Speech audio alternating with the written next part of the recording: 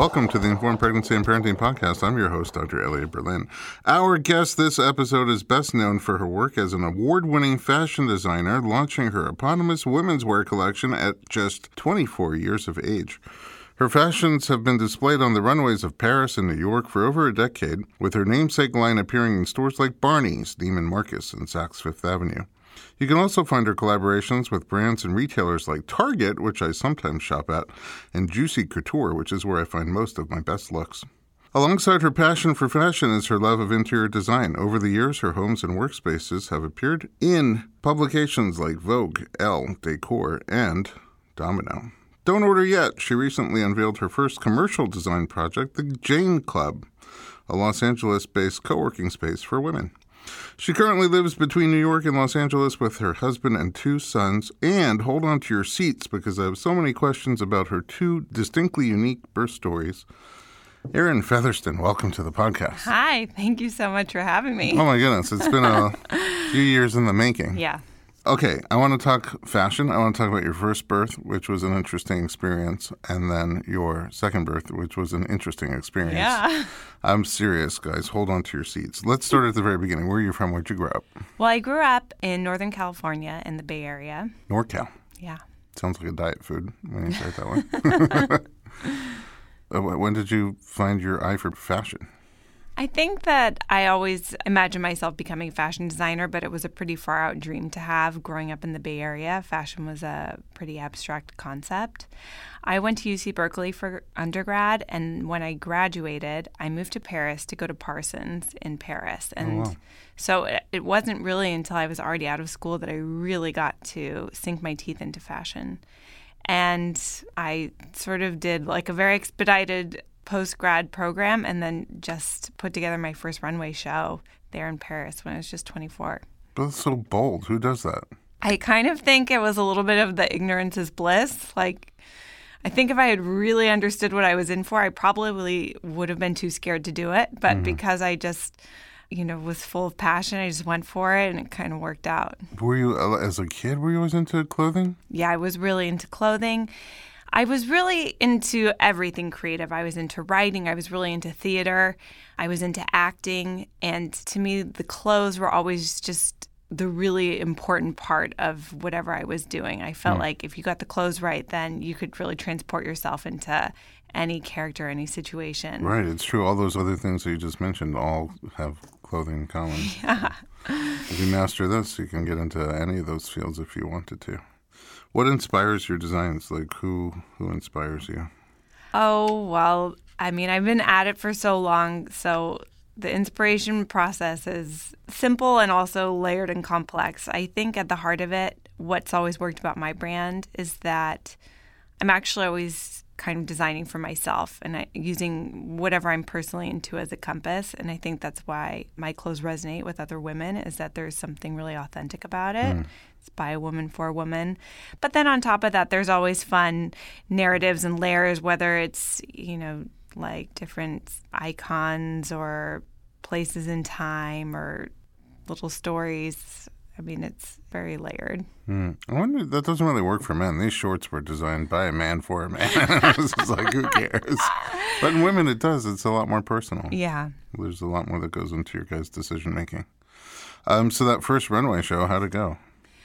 Well, it was pretty amazing. I think that I just really got very lucky. I was very young, and I actually did something sort of unorthodox, which is I showed my first collection on something called Off Calendar during Haute Couture Week instead of during Ready to Wear.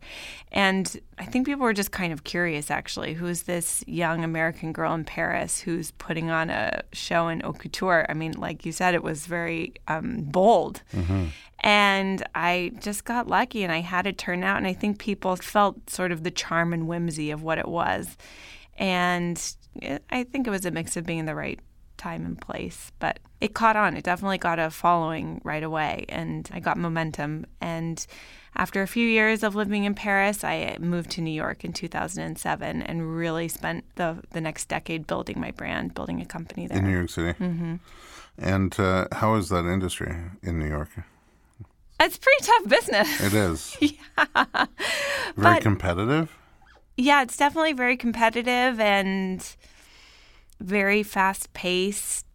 It's uniquely challenging because, I mean, there have been innovations, but at the end of the day, making clothes is still very much like an 18th century technology, but we're living in a world of very fast-paced consumer expectations. So over the course of my time of doing it, I mean, I remember when I started, I just did 2 collections a year, and then it was 3. And then, after 10 years, we were doing, 1 collection per month plus extra collections. So it's like 12 to 14 collections a year. And then sometimes you would be doing special collaborations or other projects. So it just became very, very fast-paced, very intense pace. I'm trying to picture a restaurant, like if they would change their menu every month and come out with an all-new menu. Yeah. There's so much work and creation that goes into it. Why did you come out to Los Angeles? Well, I moved to Los Angeles when I was pregnant with my first child. I think I flew like the very last day you can fly. I must have been about 7.5 months into pregnant. your pregnancy. Oh. Yeah. I was 7.5 months pregnant, and during the course of that pregnancy, I just became sure that we needed to move to Los Angeles, even though we had our entire life set up in New York. Oh, wow. I think because I grew up in California, I just had this really strong calling to come back to the West Coast. And I literally remember feeling like as my belly was getting bigger and being pregnant, like there just wasn't enough space for me in New York. Like I just felt like I need to expand. My body's expanding and I just need space around me. I had that exact same experience in 2nd grade. And I was in New York. I can relate to you. I just couldn't hop on a plane and move my life. I didn't feel like it was a very pregnancy-friendly experience there. It was so much better when I got to LA. But probably only with the mania that I had of like pregnancy hormones could I have made such a radical life change like that. I don't know, but you just seem like you see what you want and you just go. And like we just went. It was tough though because the logistics around doing that move, we rented out our apartment in New York thinking that we had a place lined up here, and then that fell through. So then we ended up in like a short-term rental in New York, and those are just generally awful. And then we had to actually stay in a little room at a friend's house. Oh, no. And stay in this little bed. I was so pregnant.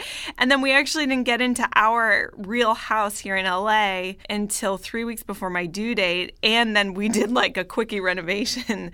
So fortunately, the baby came 2 weeks late because I needed every single day that I could get. Did you have like a birth team assembled here? Yes, I did. I was really fortunate because my best friend lives in LA and she now has 5 children. Oh. And she was really helpful in connecting me with her birthing people. So even before I did the move, what I did was I had actually a midwife in New York so I could get prenatal care in New York. And then when I was about 4 months pregnant, I came to LA and I set up a midwife so I could get bi-coastal care. Wow. How often do you hear that? Yeah. Well, it's just kind of how that happened. Yeah. I mean, you had cross-country care. Yeah.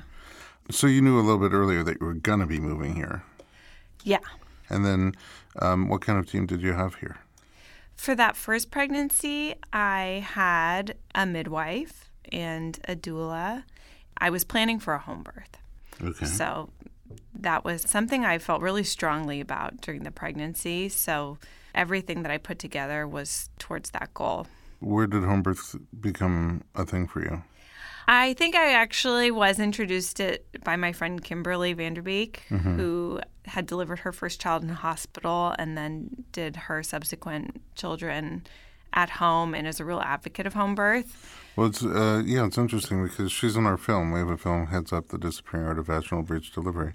And she, I think, gave birth at home because she had a breech baby. Joshua, and her doctor was like, oh, you can't do that. We're not going to do that. And the doctor who was willing to do it does home birth. Yeah. So, and then she's like, I didn't really choose home birth. Home birth chose me. And then she's like, I'm so glad it chose me. Yeah. Well, I was lucky that Kimberly was, a great friend. And as an experienced mom, she was a natural person for me to get advice from. And I think really made a big difference in doing such a radical cross-country move when you're pregnant, feeling like you have someone whose advice you can trust. And support. Yeah. So I don't know. I've always been a very naturalistic person. So I haven't really seen a regular doctor in a really long time or taken any pharmaceuticals and probably since I was 17. So when I got off my Claritin allergy medicine.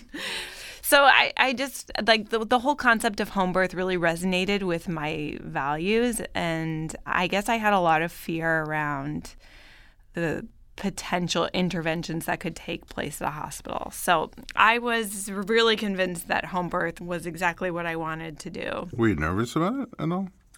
It's interesting. I'll have to say, ironically, it reminds me of a little bit talking about my first runway show. I think there was kind of an ignorance is bliss factor at play. I feel like I almost went into that birth a little bit overconfident. Also, I mean, we'll get to exactly what happened, but looking back on it, I think that I really thought I could handle it, and actually, I probably should have been a little more worried. Interesting. Well, I can't think of a better cliffhanger. Why don't we take a quick break? We'll come right back and talk about your birth story. Don't go anywhere. We have Erin Featherston.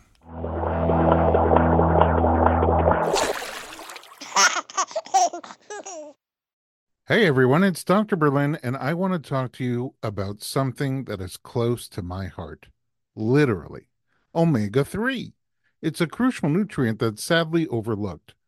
With 95% of women deficient, Needed, the supplement brand I trust, created their brand new Omega-3 soft gels. Designed by perinatal experts, they support you and your baby's well-being from fertility to pregnancy and beyond.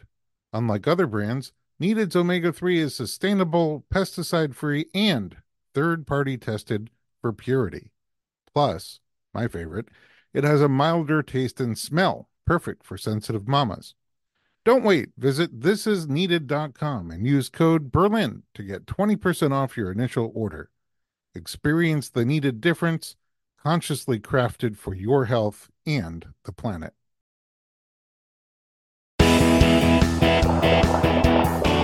Welcome back to the Informed Pregnancy Podcast. We're talking to Erin Featherston. So you're planning for a home birth because you're a natural kind of person. Yeah. And you had surrounded yourself with midwife and doula and your partner. Was anybody else planning to be at that birth besides the baby eventually? No, it was just going to be my husband, the midwife who brought in a partner as well, who's another midwife who also had 10 years of emergency room experience. So that sounded like a good credential. Reassuring.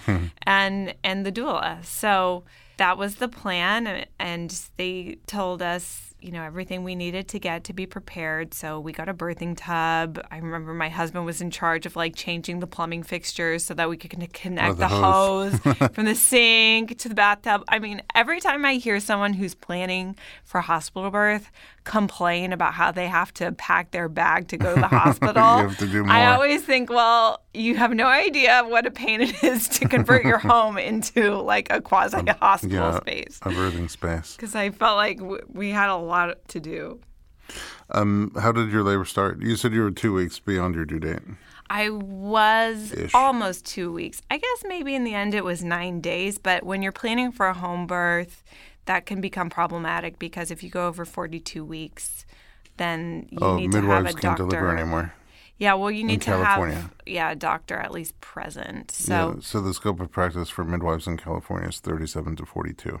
Yeah. So you could do home birth, but midwives can't do it. You have to have a doctor who delivers at home, which we have a couple in this town. Yes, and we had that contingency plan. In case. And I should mention that with that team I spoke about, I did have an OB backup. Yeah. So how does your labor start? Well, as those days were going by, I was like, oh, okay, we need to do what we can to naturally stimulate this. So I was starting to go to acupuncture and doing castor oil on the belly and taking herbs. Yeah, because I was just getting nervous, if it was going to get to past that 42-week mark, I didn't want to have to change my birth plan.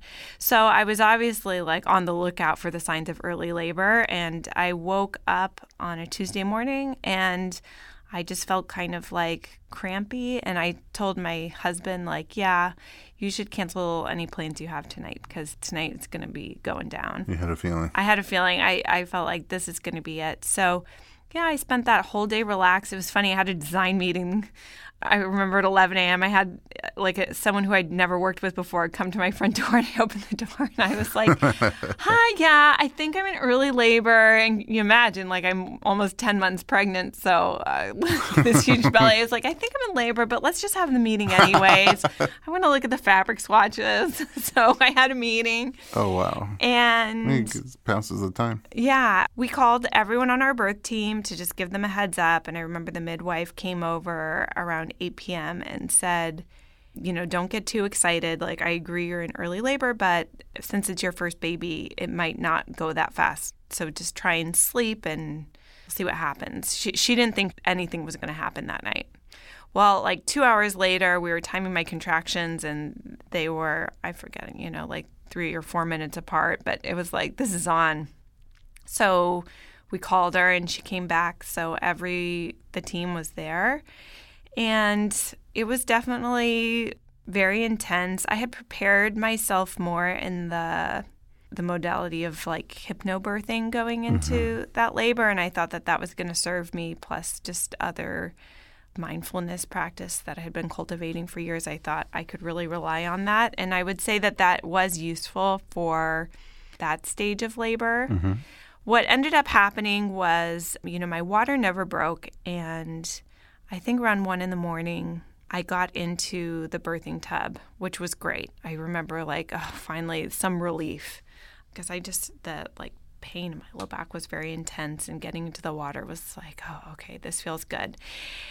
So at around 1 a.m, the lights are down, and they kind of, the midwives kind of have a flashlight, and this particular midwife who I was working with, who I really loved, did have a very hands-off approach. So she was never going to give me an internal examination to gauge how dilated I was. I guess she was just going from her feeling. The noises you were making? Yeah, and as we'll talk about the next one, I actually wanted to have much more hands-on after this experience. But no one ever really checked to see how dilated I was. So I was in that tub, and everyone starts getting excited.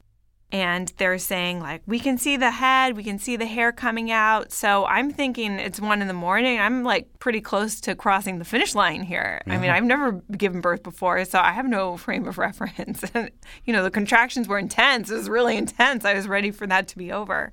So I was kind of excited. Everyone was excited. They were shining this flashlight in the water, and they kept telling me that they could see the head coming out. And then they actually instructed me to get up out of the tub. And I think they were trying to bring me onto a birthing stool, thinking the baby was crowning. It was going to come out at that moment. Mm-hmm.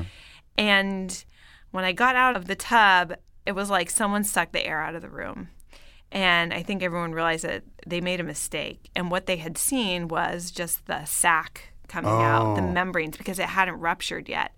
So it kind of looked like a water balloon coming out. Oh, so the baby's head wasn't down It wasn't the baby's head at all. Ooh. And I think everyone kind of looked like, oh shoot, because we thought we were crossing the finish line. And you still now you have no idea where the finish line is. Yeah, and then things just kind of Did they check you at that point? No. Oh, still not. No one ever checked me at any point during that labor, which I kind of wish I had been checked. So in the moment, were you opposed to checking, or just was not brought up as an option? In theory, the whole trust your body knows what it's doing, you can birth your own baby, all of that philosophy sounded so great and beautiful and natural, but at the end of the day, I think it would have been useful for me to have a little bit more insight into what was going, because from that point, then they basically instructed me to lay down on my bed and on my back and pull my legs up, and I did hard pushing for 4 hours. Oh my. And that's when the hypnobirthing preparation just failed. And I just felt like, what is this hard pushing? Nobody prepared me for this. I remember them instructing me to push harder, and I just thought, oh my God, there is nothing harder than this. There's no push harder setting that I can tap into. And it was just very exhausting. I just remember my neck was so tired. My whole body was just so exhausted from my head to my toes. And after 4 hours of that, I ended up actually just taking a break from everyone and going to labor alone, sitting on the toilet in my bathroom. Yeah, that's what people And then do. the crazy side story was all of a sudden I'm in there alone and I'm hearing sirens, ambulance, real sirens, and it's 5 a.m. And I was thinking, oh my God, are they calling The medics on you? medics on me? I've got this. Don't, I don't want to transfer. Wow. We're in this. Yeah. And what had happened was a car on our road had just been speeding along and crashed into the barrier wall of our neighbor's house. Oh, wow. Which was just weird. So there was all these ambulance lights going, and So I don't know. random. It was random and just weird. Yeah. But kind of a weird omen. And I ended up just laboring alone on the toilet, and I thought I was going to die. It was very hard. It was just really intense. And the baby ended up crowning there, and they sort of just I just felt like I just got jerked from the toilet onto the birthing stool, and the baby came out there.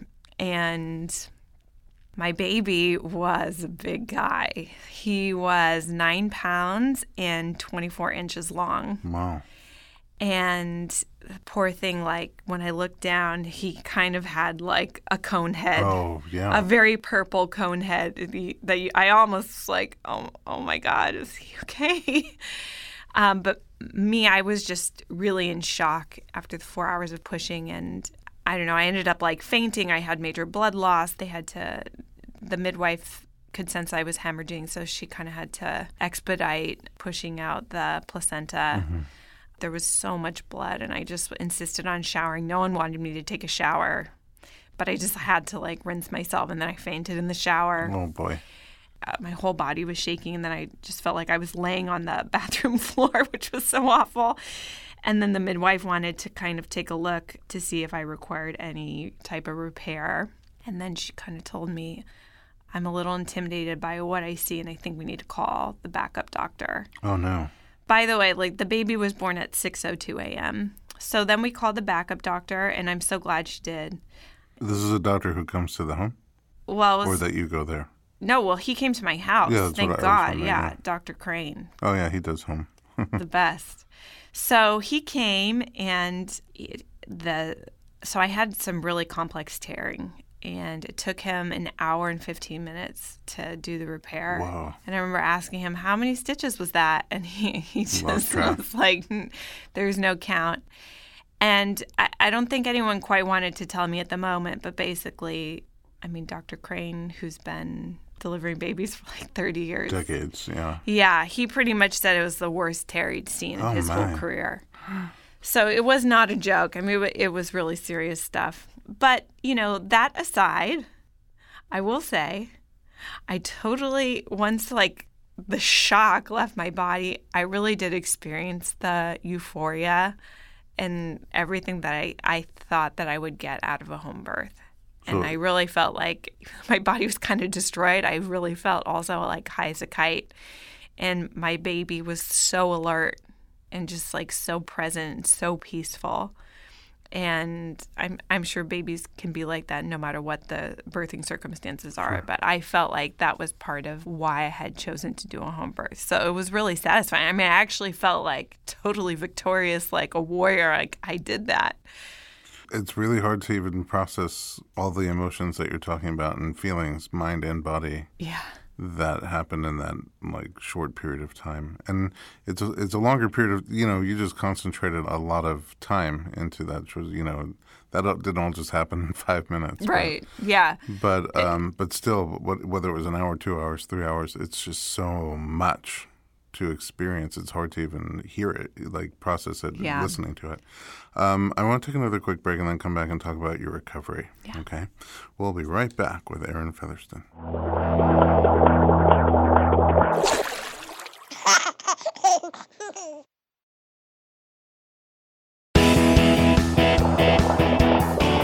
Welcome back to the Informed Pregnancy Podcast. We're talking to Erin Featherston. And wow, what a birth journey. Yeah. Really. So you had a lot of trauma, physical trauma at the end of your birth and a lot of stitching. Like you said, Dr. Crane's he's seen everything twice. And You impressed him. Yeah, in the worst possible way. Yeah. I hold the worst. I mean, tearing goes up to 4th degree. Yeah, so, I mean, basically everyone was like, this is at least the longest baby we'd ever seen. Mm-hmm. So we kind of had that superlative going. And then, oh, look at you. This is the worst tear we've ever seen. Wow. So how's recovery from that? Well, it took a long time. And truthfully, I probably still have like more stages of real recovery ahead. Mm-hmm. Physical or emotional or both? I'd say I feel emotionally recovered at this point, but I think just like physically, it's still not 100%. Yeah, I mean, there's still some recovery to do. Basically, once that happened, again, people don't really talk about what it really means to have a tear, and what I think I didn't really understand the nature or complexity or depth of my injury until almost a whole year passed, and I realized I haven't gotten better. Mm-hmm. So I remember how I felt right away, which was I actually felt really proud of myself. I felt so strong, like I did that, and that was so hard, and I made it. And I was so in love with my baby.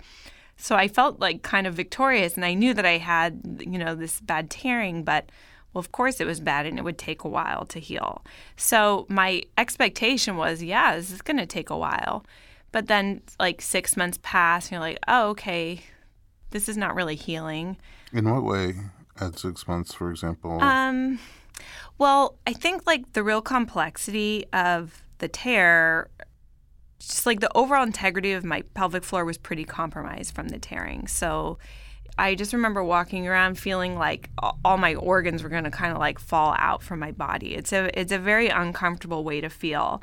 And just simple things like for exercise, I always loved rebounding on a trampoline. That was like my 30 minutes a day for so many years. And like there was absolutely no way I could jump on a trampoline because there just was like not the stability required for any kind of up and down movement.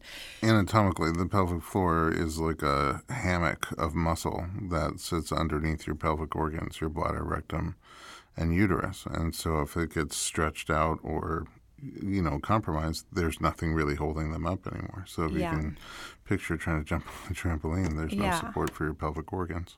And just even if you kind of think about it from like the chakra, like the root chakra is all about security. And I think it really did feel like I just got the rug pulled out from under me physically and emotionally, just dealing with that. And it's awkward because it's an invisible injury. No one else can really see it unless you choose to tell them about it. Mm-hmm. So, were you feeling pain? Yeah, I was feeling pain, like, going to pee every time, like, hurt. So just dealing with, like, I'm just like one sneeze away from total disaster. Oh, wow. Well, I'm glad you can laugh about it now. Were you doing therapies at that time to try to recover from it? I really started to realize, like, I need to really, find some more effective therapies around the 1 year mark because, like, some of the more basic stuff I was doing, it just wasn't getting better. And I do want to speak to really what I think the biggest issue that I had was usually when women tear, I mean, there's a lot of different ways you can tear, but what was so bad about my tear and what made Dr. Crane say, oh, this is the worst tear I'd ever seen, was that it wasn't like front to back. It wasn't a straight line. It was kind of like a zigzaggy jigsaw puzzle. Mm-hmm. Inside, outside, all over the place. So it was very hard for it to heal. And as a result, I ended up having a lot of scar tissue that was very, very internal and then more at the surface. And down there you have like so many layers of tissues and you have elasticity because they all can kind of move in different directions at different times. But if you have scar tissue sort of like going through it, it's hard to explain. It's kind dysfunctional. It doesn't function the way. Yeah, you just don't. Tissue. You can't even like move. Like I could just even feel it when I was walking. Yeah. Well, normal human tissue has, like, let's say a muscle, just a regular muscle, has muscle cells which are lined up in neat, organized fashion, and they can contract in waves and create movements for you. But scar tissue is your body just saying, oh, my God, we got a problem, just dumping down whatever kind of random components it can to heal, like putting bubble gum in the water cooler in the hot water heater when it's about to. I don't know why I just pulled that out of. So anyway, it's just random dysfunctional tissue. It doesn't work the way a muscle works. So if you have a lot of it, then yeah, your muscle doesn't do what it's supposed to do the way it's supposed to do it when it's supposed to do it. Yeah. And there's a lot of functions in that neighborhood. So actually, I have to say, it was in a way thanks to you that I found the person who helped me most, because I was listening to your podcast, and then I think I jumped to another podcast, and the woman who was being interviewed was Kimberly Johnson. Mm-hmm. I'm sure you're familiar with her. She's a sexological body worker, and the interview that I listened to, she was talking about her personal story. She also had a very difficult birth, and then had a recovery journey to repair her pelvic floor, deal with scar tissue, and she was sharing about how then she became a practitioner, basically, to help women recover from this. And in the course of the interview, she referenced her mentor, who she learned everything from, a woman by the name of Ellen Heed, who practices out of Mar Vista. So I was like, I think I need to find this woman. Ellen. And I did. I reached out to her. She might be one of the most brilliant people I've ever met. She's a somatic healer, and she's really a master of many modalities. So she kind of has her own very layered and integrative approach. But because she's also licensed as a sexological body worker, she has scope to work internally. And above all, she's really an expert in scar tissue remediation. Oh, wow. And that was just the type of very specialized expertise that I needed, because when I was just going to my OB, he was saying, well, I could try and do a revision surgery, for example. That was the surgical option. And I just felt like more stitches and cutting and surgery more trauma, doesn't feel like the way that I want to go. So when I met Ellen, she worked with me for really a year and a half. And it wasn't just the work she did. She was great because she also just taught me things that I could do to help. And some things were really simple. That was actually what was cool about it. What kind of things? Like the magic of castor oil. Castor oil. Just applying castor oil? Yeah, I would basically soak cotton tampons in castor oil and insert them. And that actually had a very, very effective... loosening up scar tissue? Yeah. Oh. And castor oil, different kinds of massage, different exercises. Massage that you can do for yourself? Internal massage. I mean, she would do that because sometimes you just can't get in there by yourself. But it's certainly not the way somebody else. You don't have the right angle.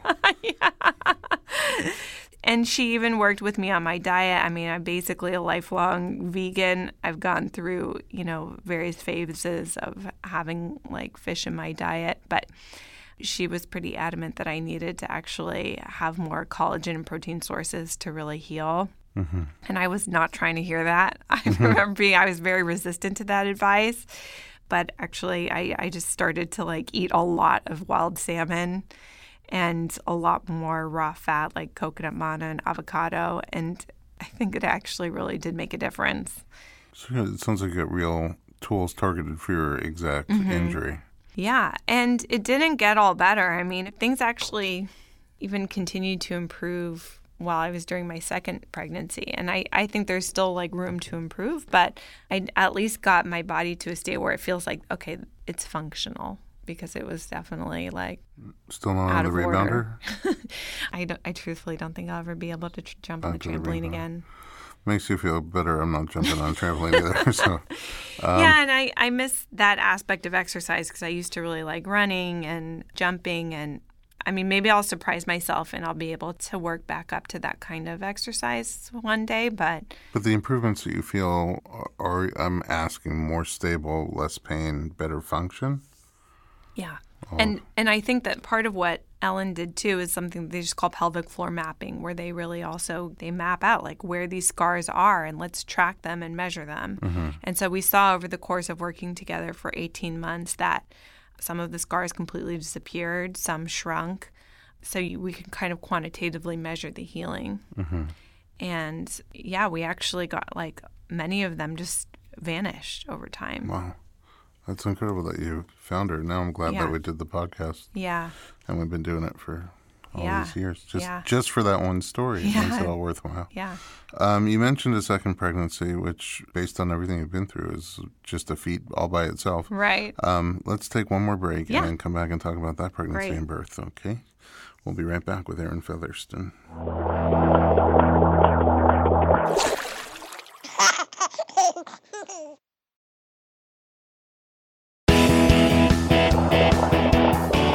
Welcome back to the Informed Pregnancy Podcast. We're talking to Erin Featherston. So, after all that trauma, it seems like it could be daunting to even try for another pregnancy.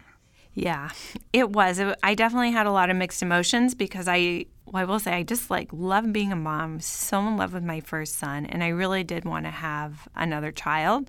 I grew up as an only child, so I was determined to, I don't have a fixed number of children that I want to have, but I just wanted to have more than one. Okay. So I did really want that, but yes, on the other hand, I was very fearful of, can I even do it again? It was so hard. I just had a lot of fears at this time around the delivery, and also that I would tear again and that I would go back to the beginning because healing from this injury, really at a certain point, it felt like it became a full-time job. I mean, I was having to work on it every single day, always thinking about it, and it's just kind of a pain, and I just felt God, I don't want to do this all over again. So when I got pregnant, I was happy, but I was also scared. But this time I actually think that fear was, in the end of the day, useful. Because I told you what was missing from the first birth? Yeah, it was what was missing from the first one. I think I was just a little bit too trusting, or I just loved, there's a lot of different rhetoric that you can get into in pregnancy, right? There's so much literature. There's so many different schools of thought. And I really just loved the one that, your body won't create a baby bigger than you can deliver, and it knows what to do. And I think all of that is true, but maybe doesn't also take into consideration our bodies are not existing in the Garden of Eden state, and we're up against There's other factors. There's a lot of factors. So when I found out that I was pregnant, I felt okay, this is all hands on deck, and I need to really take a different approach to A, prepare myself, and B, to try and find the right people and conditions that I can minimize the risk of tearing again. And I'll say just emotionally and mentally, I felt very torn because even though I felt that my body did suffer from the first birth, I really, really did believe in the benefit that my son got from a no-intervention home birth. So I felt that's a tough already the juggle. Complexity of going to a second one where I thought, I can't let myself get that hurt again. But I don't want to shortchange my second child on what I thought was really positive for my first child. So I already kind of felt like I was in a bind.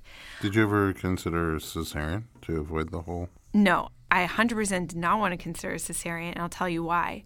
From working with Ellen and what I learned just from spending so much time with her, she talked to me a lot about what scar tissue remediation can look like from cesarean birth and how complex that can be to heal.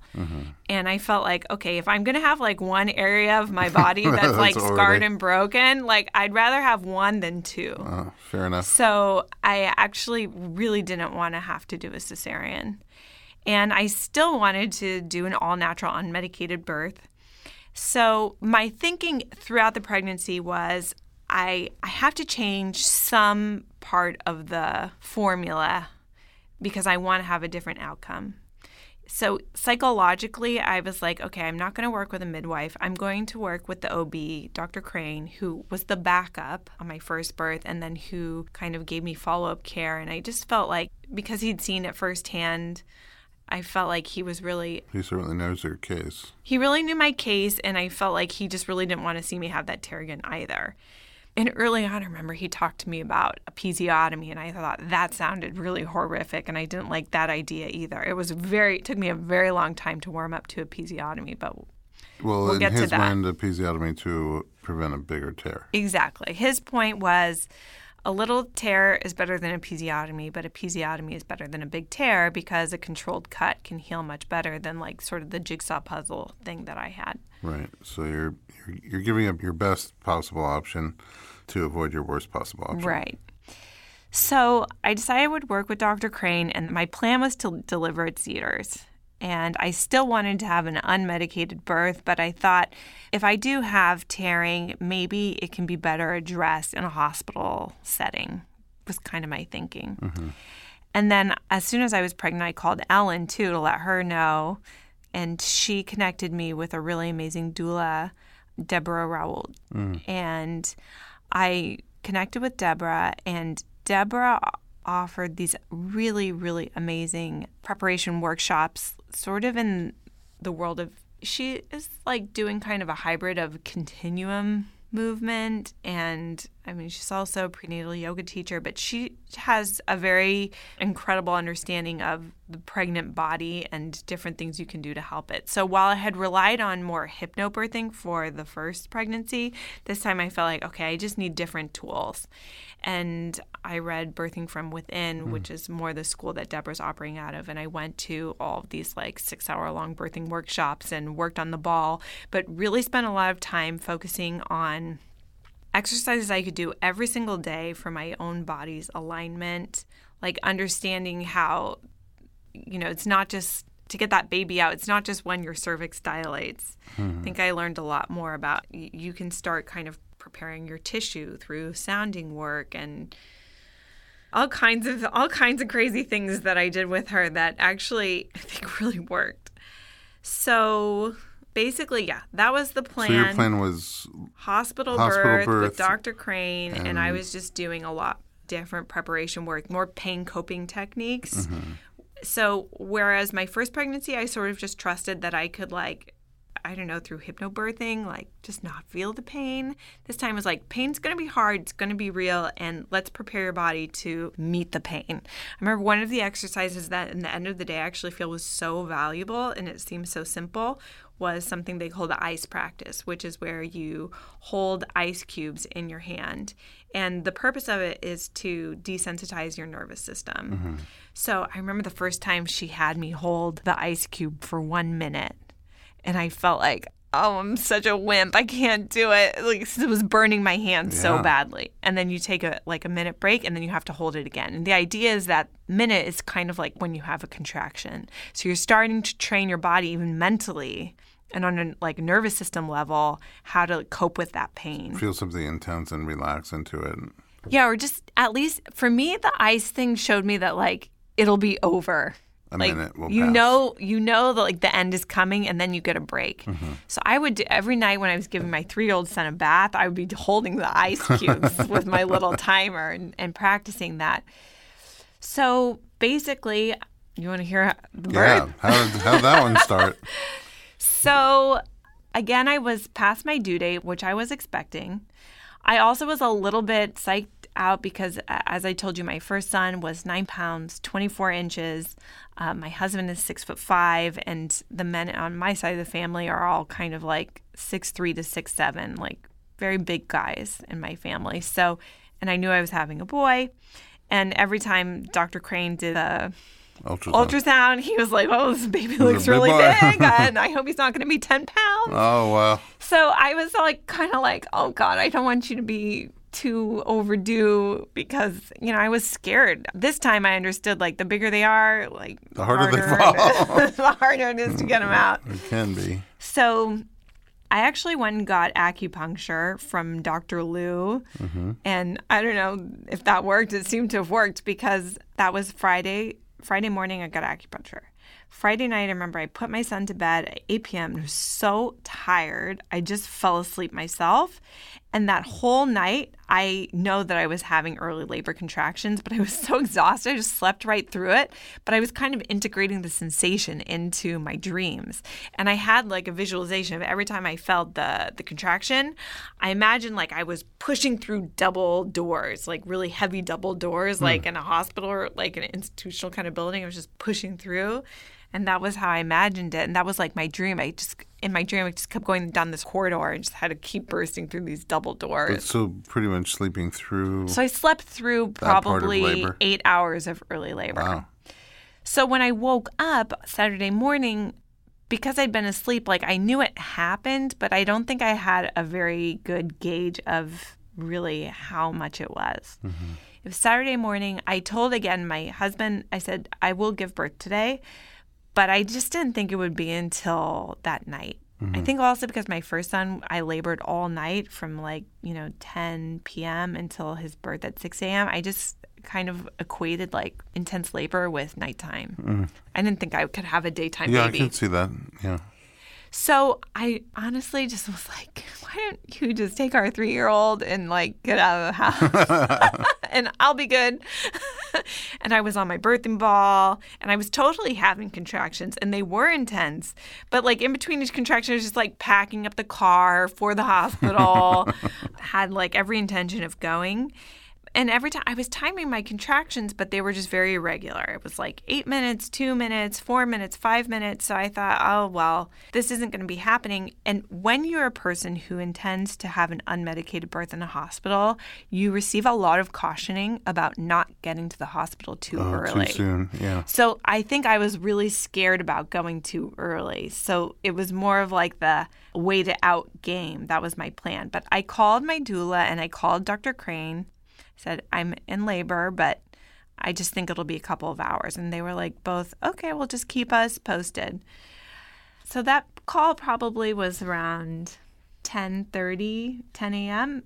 I know my husband and my son left the house at 10:30, so I was home alone.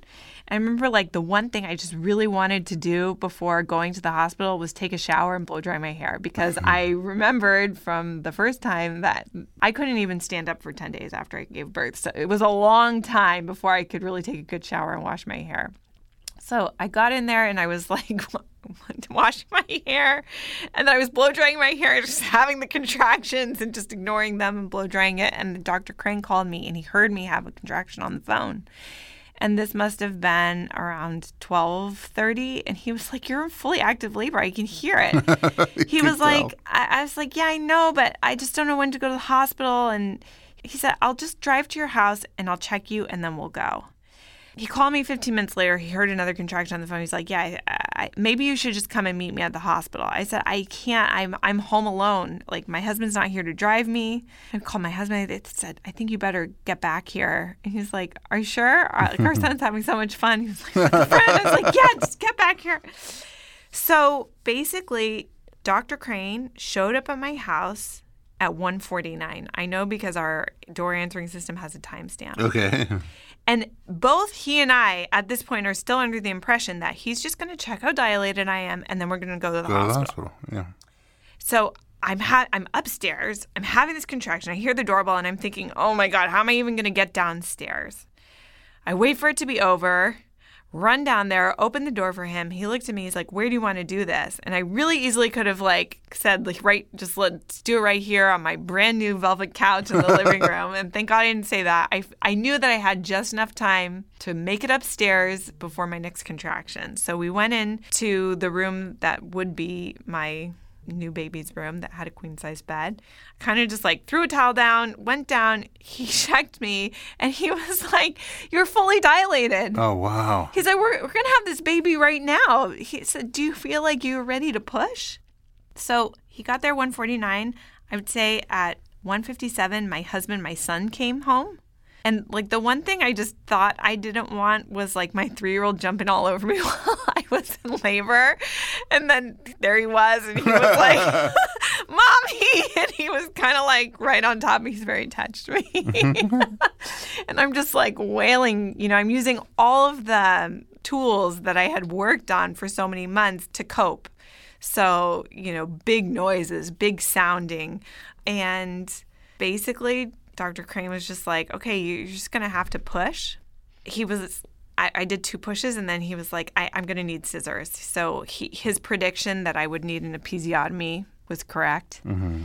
So he just yelled at my husband. He was like, just bring me any scissors. Thank God, as you can see, I have bangs, and I have really amazing hair scissors. And my husband brought those, not the box cutter. Thank God. And Dr. Crane had to use those, a little incision, which I do want to side note this. I had so much fear about the idea of an unmedicated episiotomy while I was crowning because that's already painful. And I just thought that incision was going to throw me over the edge. Right. I barely could even tell it happened. It was like nothing because I just already had so much heat and pressure and sensation that I barely could feel it. So along the lines of that side note, I've been to weird births with him where he's the doctor and I'm the doula. So just because home births are usually very woman everywhere. So weird in that sense. But I remember one of them, he's like, I think we should do a little, also she had torn a lot with the first, and he said, I think we should just do a little episiotomy and this baby will come right out. And she said, no, but yes. And then and then he's like, is that yes, you want to? And then she's like, yes, but I'm really, so that's how she said, yes, but I'm really worried that it's going to be like, I feel my flesh cutting. He's like, okay, because I already did it. And then she pushed and the baby came right out. Yeah. Well, that is like something I want to kind of share with the world. Like it sounded so like antiquated and barbaric to me, the idea of episiotomy, but really it's a little, right? In the moment, it's a little cut. I didn't feel it. The baby came out in 3 pushes. Wow. The baby was born at 2:04. Wow. So within 15 minutes of him arriving, my husband and son came, and then the baby was out. And then, like, my doula showed up, like, an hour later. Oh, wow. Like, my housekeeper, who was supposed to, like, babysit the 3-year-old while we went to the hospital, showed up. Did you still go to the hospital? No. Oh, you just stayed home? No.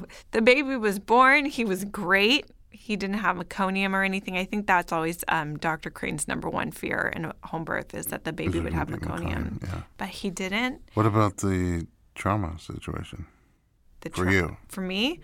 So he had a little bit of tearing, but I was just so happy. Mm. I didn't feel anything the way I felt after my first birth, where literally after the first birth, not only did I just feel like the intensity of like, you know, the birth canal and what that had been through, I just felt head to toe like I'd been run over by a truck 10 times. And with this birth, and I really do think it's because I had done so much preparation and I had really had those pain coping mechanisms that I think like the whole thing snuck up on me so fast because I thought, oh, this isn't that bad. I still must have like 10 more hours of suffering ahead of me. That's why I got surprised. Yeah. I mean, even when you said that, he took a look and he's like, you're 10 centimeters. I'm like, please don't let that be a mistake. You know, just a bag of fluid. Did your water break in some point? No, he had to break it. Wow. I kind of wish he hadn't because I really think it's so magical to like have a baby in the cull. So yeah. I don't know if that would have happened, but he did pop it. With what? With your hair scissors? I don't even know what you didn't even have an amni, just scratch it. How big was your baby? Oh, well, this baby was not as big as my first one. He was like 7 pounds, 13 ounces, and he was 21 inches, which after having a 24-inch baby and a 9-pounder, he really seems so small. Little. He seems so small. I mean, I know that's even still kind of considered a big baby, but he also just seemed delicate. Like when my first son came out, he just already was like, he had bicep. He was just solid. Like he was like born like a 3-month-old, a big 3-month-old. And this baby, he seemed a little more delicate, but he is now huge. Like he has grown so fast. You're a little guy.